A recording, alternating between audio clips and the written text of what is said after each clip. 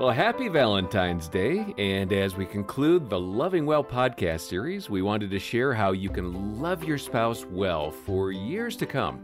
In fact, here are just a few ways that couples have built lasting marriages. One thing that's helped my marriage is that we love to laugh together. We laugh all the time, and we enjoy each other's company. I think my advice for a strong, lasting marriage is pretty simple. Keep lines of communication open, talk to each other. That goes a long way to solving conflict. My husband and I have been married just over 38 years. There are times when we kind of lose track and we have to remind ourselves, okay, what are we in this for? And it always comes back to we're committed to each other above anything else. Well, I'm John Fuller, and welcome to our final episode in the Loving Well podcast series. We have Dr. Greg Smalley and Aaron Smalley in the studio, and our topic today is keeping your marriage strong through the years.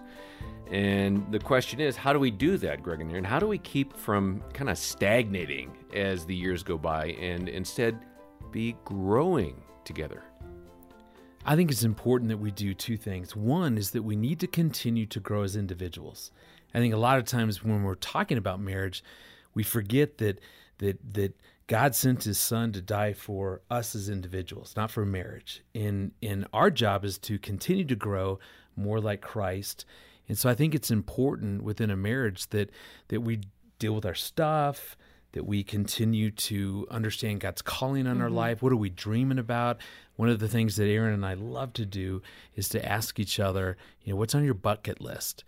And what are these things you want to do before you die? Okay, so what's an example? I mean, if you don't mind, what is one thing from either of you on a bucket list? Well, it's changed over the years. It used to be run a marathon, but I just want to drive 26 miles. Yeah, I think that's more it today. Maybe a half marathon.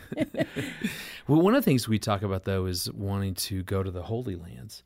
So it's something that we've never done. We both kind of said that, and so I think it's something that we're going to do together. But it gives you, the point is, that gives you something to work with that you can ask each other about, talk about, kind of a common currency. Is that right? Mm-hmm. And as individuals, we have these dreams and desires that have been planted in our heart, but also as a couple, we have that. So we not only need to be healthy individuals, because two whole healthy individuals are going to make up a healthy marriage, but we need to continue to grow as a couple and not get stagnant in our relationship. Continue to date, go on a marriage retreat, read a new marriage book, listen to a marriage podcast series together. There's just ways that we can invest in our marriage and continue to do that over the years. Okay, and right now we're going to hear from Dr. David Clark, who has some great ideas for keeping that passion in place and learning to work together in all of life, but he's going to especially address the romantic aspects of marriage. And Dr. Clark is a licensed psychologist. He's written over a dozen books about marriage. He's been a very popular Focus on the Family broadcast guest. Here he is now talking with Jim Daly and me about rekindling the romance in your marriage. Let's look at the Song of Solomon. A lot of people talk about that book as being an extremely sensuous book. You can read it in a lot of different ways, but it is pretty explicit. Yeah, boy. And talk to us about what was going on there with Solomon.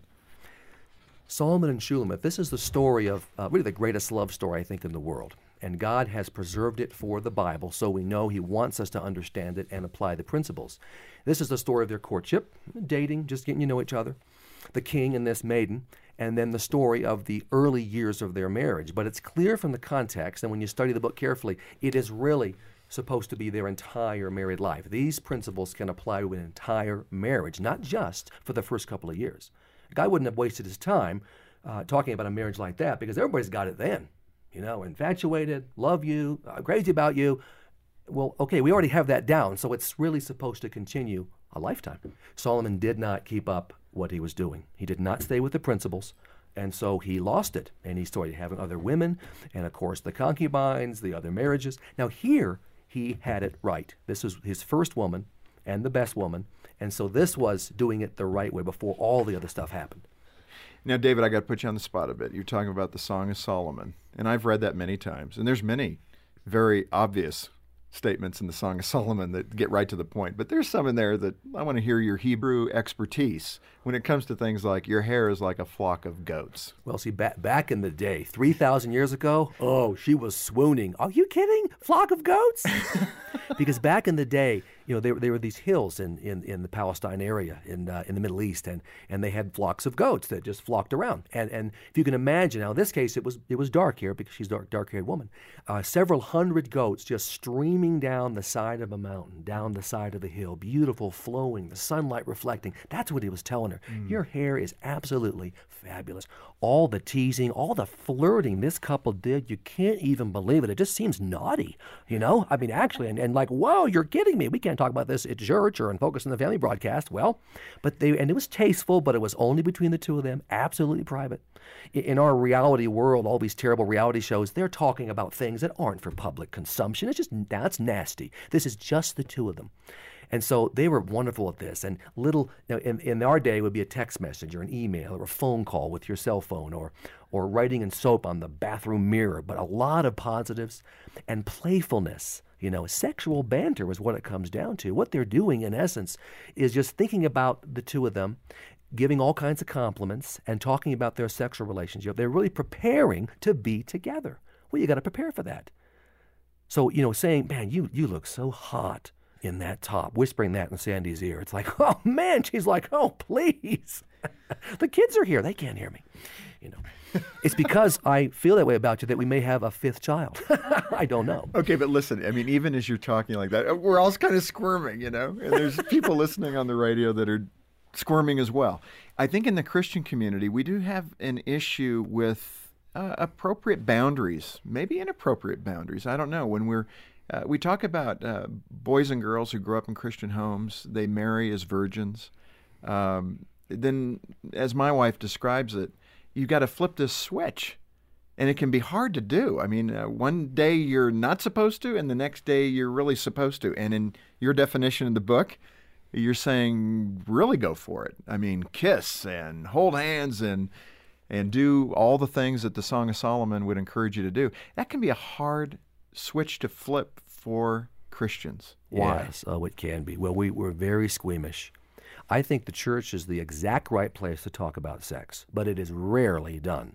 You might have it in a seminar format here and there, but you won't hear it on Sunday morning. You won't hear it in Sunday school classes or even in handouts. So that's wrong, I think, because we should have the corner, covered on sex. We've got the manual itself, the Song of Songs.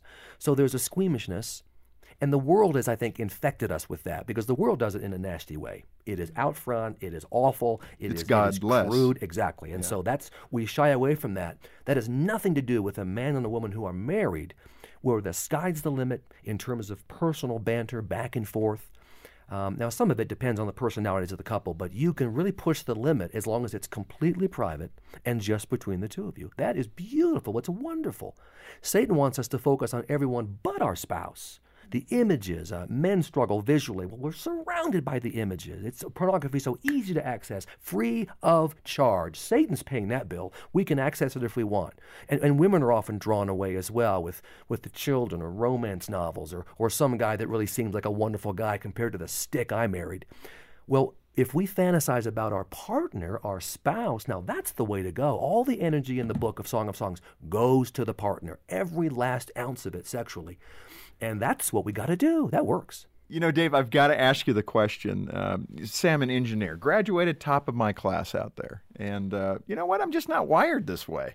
And it sounds funny to me. I mean, I get home, dinner's ready at 6, because by 6:10, that's 10 minutes late. And being an engineer, my wife knows how to please me. How do you work with that kind of a man to say, listen, you got to break that down. Come on. It's not about numbers. I would say this is not an engineering problem, sir. Although in a sense it is, and I would give the engineer a challenge. It'll be the challenge of your life. Engineers love challenges. Men love challenges. And I'll say to keep your wife feeling loved and to create passion on an ongoing basis is a phenomenal challenge, which you can do. Now, you're not made by God to do it. You're not suited by personality to do it. But you can do it. And again, if you'll follow the right principles, and it'll be awkward. I mean, the engineer will walk like Frankenstein over to his wife for the first time, trying to hold her hand or kiss her, and she'll go, ah! But it will work. It will become more and more natural. And I'll say, engineer, God himself is going to help you. You're not going to do this alone. If he doesn't know Christ, I'll lead him to Christ right there in my office because I can do what I want. I don't work for an agency. I don't work for the man. I am the man. But I will say we come to Christ, and then God himself, he loves your marriage. He considers it sacred and beautiful. He will help you. Yeah. And again, it's a faith issue. And the wife who sees the man beginning to try, just try, well, then she'll respond to that, and that'll make it easier for him. So it won't be easy, but he can do it. Now, I'm not picking on engineers, but men just tend to be more linear and logical in their thinking patterns. Exactly. So that's the point I'm making there.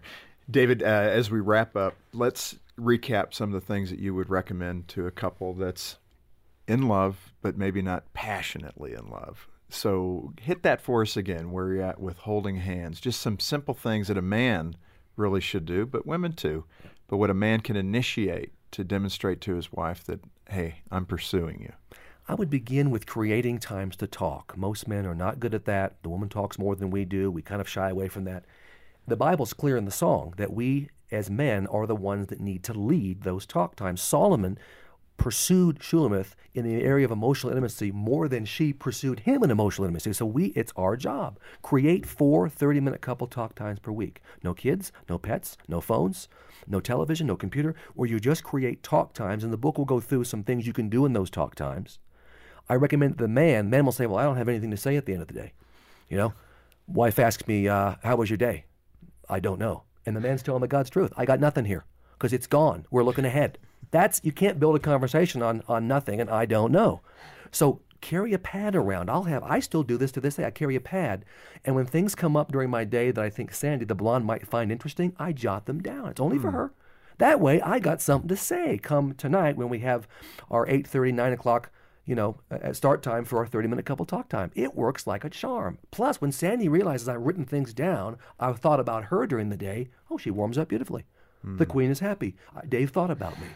So I'd pursue her in terms of that, and I would begin the romantic behaviors, Jim, as you indicate. Hold her hand every chance you get. Get the car door for her. She's the queen. The queen never gets her own doors. When you get where you're going, I would have her stay in the car if she likes that, and then get the door as she exits the vehicle. This is a small thing. Would it kill you to do it? No. I get the door of the restaurant, the door of your home. Watch romantic chick movies with her, sir. Oh, great. I'll tell men, yeah, these are chick movies. Guess who you married? A chick! I'm sorry. I can't help you with that. No kids invited. The blonde and I love the old classics because they're clean and there's no nasty language and filthy things going on physically. So those can be very romantic. Candlelight dinners at home. That doesn't take much. Go out, get the food, bring it in. Kids aren't invited. Feed them hot dogs, potato chips. No one cares about them. Just get rid of them. Put them in bed. But they know you're having a candlelight dinner. Small things like that. Love notes, for example. You give your wife a love note once a week. That will go a long way, recharging her heart. I love that. Chick flicks. So, Aaron, Do I you know really like chick flicks? Well, let's see, Greg. You like to watch Hallmarks, right? Well, that sounds chick flickish. Yes. I'm not answering. I do You that didn't because respond. Go I ahead. do that because I know how much she loves those. Okay. It's all about her, John. Of course it is. I mean, Dr. Clark had some really good examples there, and chick flicks was certainly one of them. What else did you hear that you liked in that? One of the things that we try to focus on is one of the things that really destroys passion. And that's when we talk about more business-like things within our relationship, like to-do lists and schedules and budgets and the kids and things that if we allow those conversations to dominate our relationship, that it just gets boring. And that's where we lose passion. Mm-hmm. I was meeting with a couple a few years ago, and I encouraged them to have that deep heart talk connection like they did when they were dating. And they looked at me and they said, what would we be talking about? We talk about the kids and the budget and the finances, our business together. And so I said, well, how about you spend some time talking about your dreams, your fears, what stresses you out? What is God teaching you? And really connecting around those heart type things. Yeah, I like that. More the inner life issues that go on. Aaron and I often reminisce about our relationship. We talk about the stories, our favorite things that have happened within our relationship. And there's something about when we just look back and go, hey, do you remember this? Or remember when we were on this vacation and this thing happened? There's something that ignites some really strong feelings when we do that. But what happens for the couple where, let's say the wife says, hey, remember that time? And she's trying to go there, and the husband's like, yeah, whatever, I'm moving on. What can a couple do if one spouse doesn't really follow in that interest in keeping the romance going? You know, one of the things that I've noticed is that when Aaron and I do something really simple, which is we just do these little conversation starters. You can go online, you can search, conversation starters for couples. There's something about when we've got a list of questions to run through, they're really helpful. So even if maybe I'm not connecting with a certain story that Aaron is telling, there's something about just asking each other different kinds of questions. And I can't often remember those, which is why we literally will print off some of those starter questions. It just gets us, it just gets our conversations going. I've got to say, I really admire that admission, because you're both professionals, you both communicate so well, and you're saying we still need some talking points and some helps. Well, you know what's hilarious? One time we downloaded a list, and we're like, these are really good questions. And then on the bottom it said, developed by Dr. Greg and Aaron Smalley. And we're like, no wonder these were so good. That's great. That's nice. I need help with those. It's hard for me to think of good, clever questions. And so the point being is that whereas Aaron might really connect to a question that I'm like, I don't even want to answer that. If we have 10 or 12 sitting right there, something will pique my interest.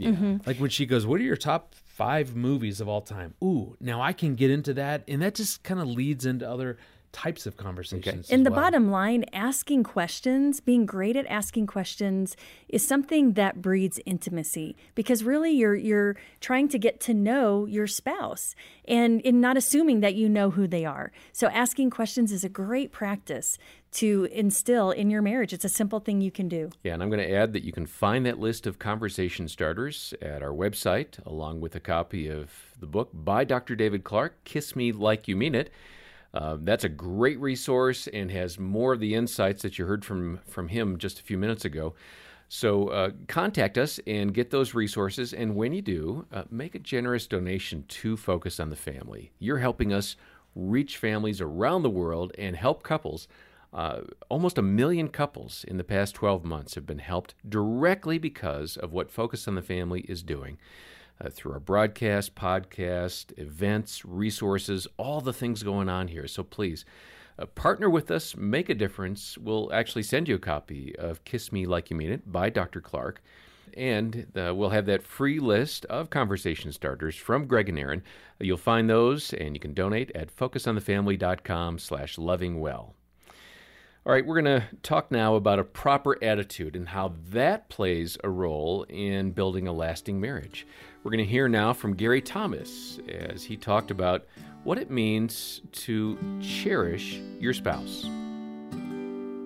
Hey, let me ask you, you heard my little intro on cherish, and it did strike me. We say that word when we do our marriage vows, but I don't know that even Gene and I, if we've ever talked about it since that day. I mean, what's your definition of cherish? I believe cherish is taking our marriages to the next level. You mentioned how all of us, just about all of us, pledge to love and to cherish till death do us part. We always speak about love. And when we think about love, we think about commitment and sacrifice and hanging in there. Cherish raises the bar a little bit higher. And it's interesting because when I was working on this book, I would ask women, how do you feel cherished? What makes you feel cherished? And it's like, turn over the hourglass, get a cup of coffee because you're going to be there for a while. And I would say to guys, what makes you feel cherished? And there'd be, am I supposed to be? It almost seemed like awkward. It doesn't sound like a masculine word. But here's what I found. Be cherished. I put it in the language of a car. A lot of guys are into their cars. What does it mean to cherish your car? Well, if you cherish your car, you protect your car. You're not driving down potholes. You're indulging your car. You're giving it the best wax job and the wash job. You think about that car, and when you do, it gives you pleasure. You want to showcase your car. You want others to see, hey, come on outside and see my baby. And it's kind of funny. I don't mean to insult wives. I'd say, can you treat your wife the same way you treat the favorite car you've ever had, before you had to get the SUV or the minivan? But that has that direct application. And I think it's so sad that we often think of cherishing things more than cherishing people. But the good thing, I think the good news is that cherishing is a skill that can be learned. It can be practiced. We can choose to cherish. Infatuation comes and goes, but cherishing is something that we can build. Now you see that cherishing happening even back to the garden. Yes. Adam and Eve. Refresh my memory. Where did you catch that moment where there was cherishing occurring? That, I believe, is the goal of a cherishing marriage. You might ask, why were Adam and Eve in paradise? Why were they so happy early on in their marriage? You could say, well, there wasn't any sin, and that's true. I don't think it's just because they were naked and unashamed. Some younger men might think that, but I don't think that was it. Here's what I think was a huge spiritual issue going on. When Adam first saw Eve, there was literally no one to compare her to. There was just Eve. She defined what a woman was for Adam, and Adam defined what a man was for Eve. And I often tell guys, because this is a time when guys often cherish their wives. It used to be when the bridal march started, everybody would turn around and watch the bride come in. But I've noticed that's changed. And I think the internet memes have sort of changed that. A number of people look up front at the groom's face. Right. Is he crying? What's his expression? They want to see that. And I've stood by a number of those men as a pastor when they're watching that bride come down the aisle. And at that moment, she's the only one he sees. There are hundreds of other women in the room, others women. He is just so fixated on her. He's focused. She's the only woman in the world to him. And I said, cherishing is about making that a daily reality, not a once in your lifetime experience, but a daily reality. Marriage will take off when a woman hears Song of Songs 6:9 from her husband. And what is it? My dove, my perfect one, is the only one. Just think about it. My dove, my perfect one, is the only one. I don't want you to be anyone else. I'm never comparing you to anyone else. I love you for who you are. You are my woman. You define woman to me. And the wife saying the same thing to my husband. You are my man. You define what it is to be a man to me. That's when you really feel cherished. That's when you really feel accepted. And I think that's what the Song of Songs is getting at, that cherishing attitude. 1 Corinthians 13 celebrates love. The Song of Songs celebrates cherishing. You know, in many ways, Gary, that can sound exhausting. The demand is so high to be able to do that. God, of course, can do that, but I'm not God. Right. I'm just somebody's husband and a friend to many. How does that person, see that requirement to cherish in that way and actually begin to meet that expectation? My marriage changed when God gave me a heart that took pleasure in my wife's pleasure. I think that's the difference. Was there a moment that occurred? No. I think it was going through these scriptures. I think it's just praying about my marriage, asking God to come into my marriage. But when I got my highest fulfillment in loving her well and just sensing that, when we talked earlier in a broadcast about a lifelong love, seeing our marriage as worship, that recognizing that that's one of the best ways I could love my Heavenly Father, was treating him as my father-in-law and loving on his daughter. And I think it was sort of a corollary from that when it came down from that, and just being able to realize that that's when I find the most meaning in my marriage. And so it's not a burden. It's not oppressive. It's kind of fun. It's a delight. It's just a change of mindset. And here's the thing. The lust to be appreciated, to be noticed, to be served, to be pleasured is like any other lust. It can't be satisfied. It has to be crucified. If you're still operating with that mindset in marriage, you can't have a spouse that can focus on you that much to satisfy the lust, because you're never noticed enough. You're never appreciated enough. But when you have the attitude of Romans 12:10, outdo one another in showing honor. And so, okay, if I want to be a faithful believer today, I've got to outdo my spouse in showing her honor. Then if your spouse isn't honoring you, okay, this is an easier day. You're running downhill that day, not uphill. If your spouse is really spoiling you and loving on you, think, man, it's going to be hard to obey Scripture today. I've got to really up my game. And it's that sense of fulfillment that comes. And there's just a joy that comes, I think, from aligning your heart with God's. We've talked a lot about the relationship and how a man needs to honor and cherish his wife. What does that look like in the other direction? A wife cherishing her husband. What are some of those examples? Well, when the wife looks at her husband like Adam, The way I describe it is that with the day she gets married, she has a commitment to contentment. No guy has it all. You have to realize that your guy has certain strengths and he doesn't So have start other with the strengths. deficit. That's Right. how we begin this. And you decide that he defines what a successful husband is for me. I'm not going to compare him to Joe. I'm not going to compare him to Frank. I'm not going to compare him to Antoine. And women, I don't think they really realize they're doing it. I was working with a young couple, and he was a champion swimmer in high school. So he got attention from an Ivy League school that had him come to their school because he was willing to swim for them. And he had a girlfriend who now has become his wife, and she was just seeing somebody else that it was an actor or football player or something that was just stacked, and she just remarked about it. And he thought, man, I've got to look like that. And so he starts lifting different kinds of weights and whatnot, but that actually made him less effective as a swimmer. Because if you're a really good swimmer, you're not going to be necessarily a really good linebacker or vice versa. I mean, a linebacker is just going to sink. And so it's a wife blessing her husband with the realization that he can't be everything. And so when she gets married, she's making a commitment. If you're not a handyman, I'm not faulting you for not being a handyman. If you're not, That makes you feel better. if you're not the kind of guy that enjoys 2-hour soulful conversations, I'm not going to feel jealous that my girlfriend's husband, first thing he does, comes home and says, how about your day? How are you feeling? Where are things going? That you made a choice and you're trying to build on the strengths of that choice. You talk a bit about how you undo those patterns that you've been maybe into for 10 years or 20 years, or in Gene, in my case, it'd be 30 years we've been married. Yeah. And I see those things. Sometimes temperament can come into this. I could see, as I read the book and looked at the material, temperament. One of the things for me, when I'm under pressure, my personality type, as I've tested it, I can be a verbal attacker. I mean, I will respond with verbal jabs. Right. And I could see how that doesn't play well in cherishing. So I've got to learn how to back that off and think before I speak, right? Rather than saying, man, have you looked at the house today? That would be like a verbal jab. Right. Or what's happened today? Well, see, that's why I like to present Cherish as a new model of marriage. Most wives don't want to know that their husbands are just willing to be committed to them. And most husbands don't want to know that their wives just put up with them. We want to be cherished. A friend of mine was driving with 7 other men, and he said, how many of you feel that your wives love you? Every man raised his hand. And he said, how many of you believe that your wives like you? Every hand went down. Those husbands felt loved.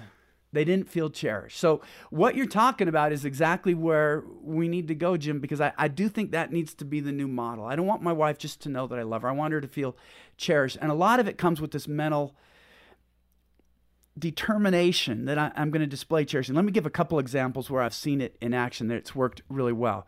I got onto an elevator one time. Another married couple got in, middle-aged, and I'm in the back of the elevator, and he's standing in front of the buttons just kind of staring at him. So his wife says, floor 9. And you think she's just giving him a physics test. I mean, he can't. I wanted to say it's between 8 and 10, but that would have been mean. So I just and she just smiled. He finally found it, and she just cuddled up to him. I said, your mind is really full about that business meeting, isn't it? He goes, yeah. She goes, don't worry, it's going to come out. And, she could have shamed him. She could have been sarcastic. But what she did is she recognized he's doing something really important. And so that's distracting him from something that really doesn't matter. And so she chose to look at the best, not to use it as a moment to ridicule him or belittle him. And I think that man walked out of the elevator feeling cherished and supported and encouraged. Gary, I want to speak specifically to that couple, and I don't know if it's the husband or the wife. And again, they've been married maybe 20, 30 years. And this is the rut that they have been following now. They haven't done the cherishing. How would you give them hope as we sign off today? What do you say to them about changing it tonight rather than going after each other verbally? What can they do differently? Here's where I think cherishing can point to an entirely different marriage and why this mindset thing matters. I was in Winnipeg in February. I wouldn't recommend that to anyone. Yeah. You don't know cold. I think July until you've is been when in you want to Winnipeg in February. I met a delightful man named Terry who had 2 different marriages. Both wives died of a terrible disease. And he had heard me talk on marriage, and he just said, Gary, what you say is so true, but I want to share my story with you. He had been married to his first wife for, I think, 17 years. And she'd been fighting cancer for 5 years, and the last 7 months, around-the-clock care. Just had to do everything. And when your wife gets that sick, that's all you can do. She died, and he was single for 4 years, and then married his second wife, who would later die of cancer. But he said his second marriage was so much richer and happier than his first marriage, not because his second wife was more excellent than his first wife. He said, I knew them both well because he'd been married to both of them for almost 2 decades. He goes, my attitude was completely different. So it was more about him than them. I treated them like you're talking about. I treated my wife like royalty. I treated my second wife like royalty. I called her princess. I treated her like one. I served her. He goes, I got used to doing that with my first wife when she went through cancer, and I had to do everything. And I had to do everything as a single man. So I just kept doing that for my second wife. And she was so grateful, and she was so happy, and she thought she had, already got a taste of heaven. I didn't know that husbands acted like this, but he didn't realize I didn't act like that in my first marriage. But what really hit me and what I really stress is that he was adamant. It's not that my second wife was more excellent than my first. That's not why we had a happier marriage. It's that my attitude was so different. I cherished my second wife and had a much happier marriage. And so I'm saying, regardless of what your spouse does, if you cherish your spouse, I believe you're going to have a happier marriage. Yeah. I love what Gary Thomas was talking about, cherishing your spouse, because it does have a huge impact on a marriage when you're really recognizing what you value, what you love about your spouse. It has a powerful impact on your marriage. Yeah, and Greg, speak to the guys who are saying, cherish sounds kind of feminine. I really don't want her to cherish me. Yeah, I don't necessarily resonate with the word either, but I love it when Erin notices the things that I do, that she appreciates when she notices these inner qualities and actually calls those out. The other day, I had a tough interaction with our son, and later on, Erin just went, man, I just love how you handled that. You're a great dad. And I felt like a dog where my tongue started coming out going, just going so right up to her. So it's the same concept. It just plays out a little differently for men and women. Because often the research shows that guys will report that their wives don't tell them what they're doing right. They are so conditioned to being told what they do wrong. Yeah. And so we have a powerful opportunity there as wives to really affirm and appreciate our husbands. And to do, as Gary was saying, to value above all others. That's a great way to make sure that we don't, we used that word stagnate earlier, we don't start to lose the energy and deteriorate. Yeah, and where your treasure is, there your heart will be also. So whatever you value, that's where your heart is going to be. Yeah, that's something you talk about a lot, Greg. It's true. And I actually saw this play out with my parents one time. They got in this big fight. My dad was in his office kind of pouting, I assumed. I knocked on the door. I went in, and he was behind his computer. So I just assumed as he was mad and stewing and pouting, he was just looking online. I walked over just to see how he was, and I actually noticed that he was looking at a Word document. So he'd pulled up some document on his computer, and I kid you not, at the top, my mom's name is Norma. It says, why Norma is so valuable. And it confused me. And I said, Dad, what is this? Oh, well, these are some things that I wrote about your mom one time, just thinking about the things I love about her, my favorite things. And well, that's really cool. Why are you looking at this now? Like, aren't you guys fighting? Aren't you mad at Mom? And he said, oh, I can't stand her. and it was confusing. And then I'm telling you, John, I'll never forget what he said. And he said, Greg, I've just learned that when your mom and I are at a tough place, if I'm mad at her, I make myself open up this list and I read through it. And what it does is it helps me to remember that you have an amazing mom and I have an amazing wife. And that's why to cherish and make it really super practical, I think the opportunity is that we actually, like my dad did, write some of these down, put it on your computer, make a list of what you love, what you value, your favorite things about your spouse. But then take it one step further and tell your spouse what's on that list. I love when I work with couples in the therapeutic setting that I have them sit knee to knee, get great eye contact, and I have them go back and forth and share. one thing from their list about what they cherish about each other. And let me tell you, it just breeds intimacy. Well, John, as colleagues, we should try that sometime. I don't want to be Sit needed, but I'll be You have happy to to hold make a list hands, of too. things I respect about you. Let's do that. And we actually have we have a downloadable that you can do. It's called a cherish list. That for Valentine's Day, you could actually download this, write down some of these things that you love, give that to your spouse. What greater gift? I would love that. So download it and then print it off in red ink for the day and for be romantic that way. I like it. All right, so we're going to remind you that you can get that resource at focusonthefamily.com/lovingwell.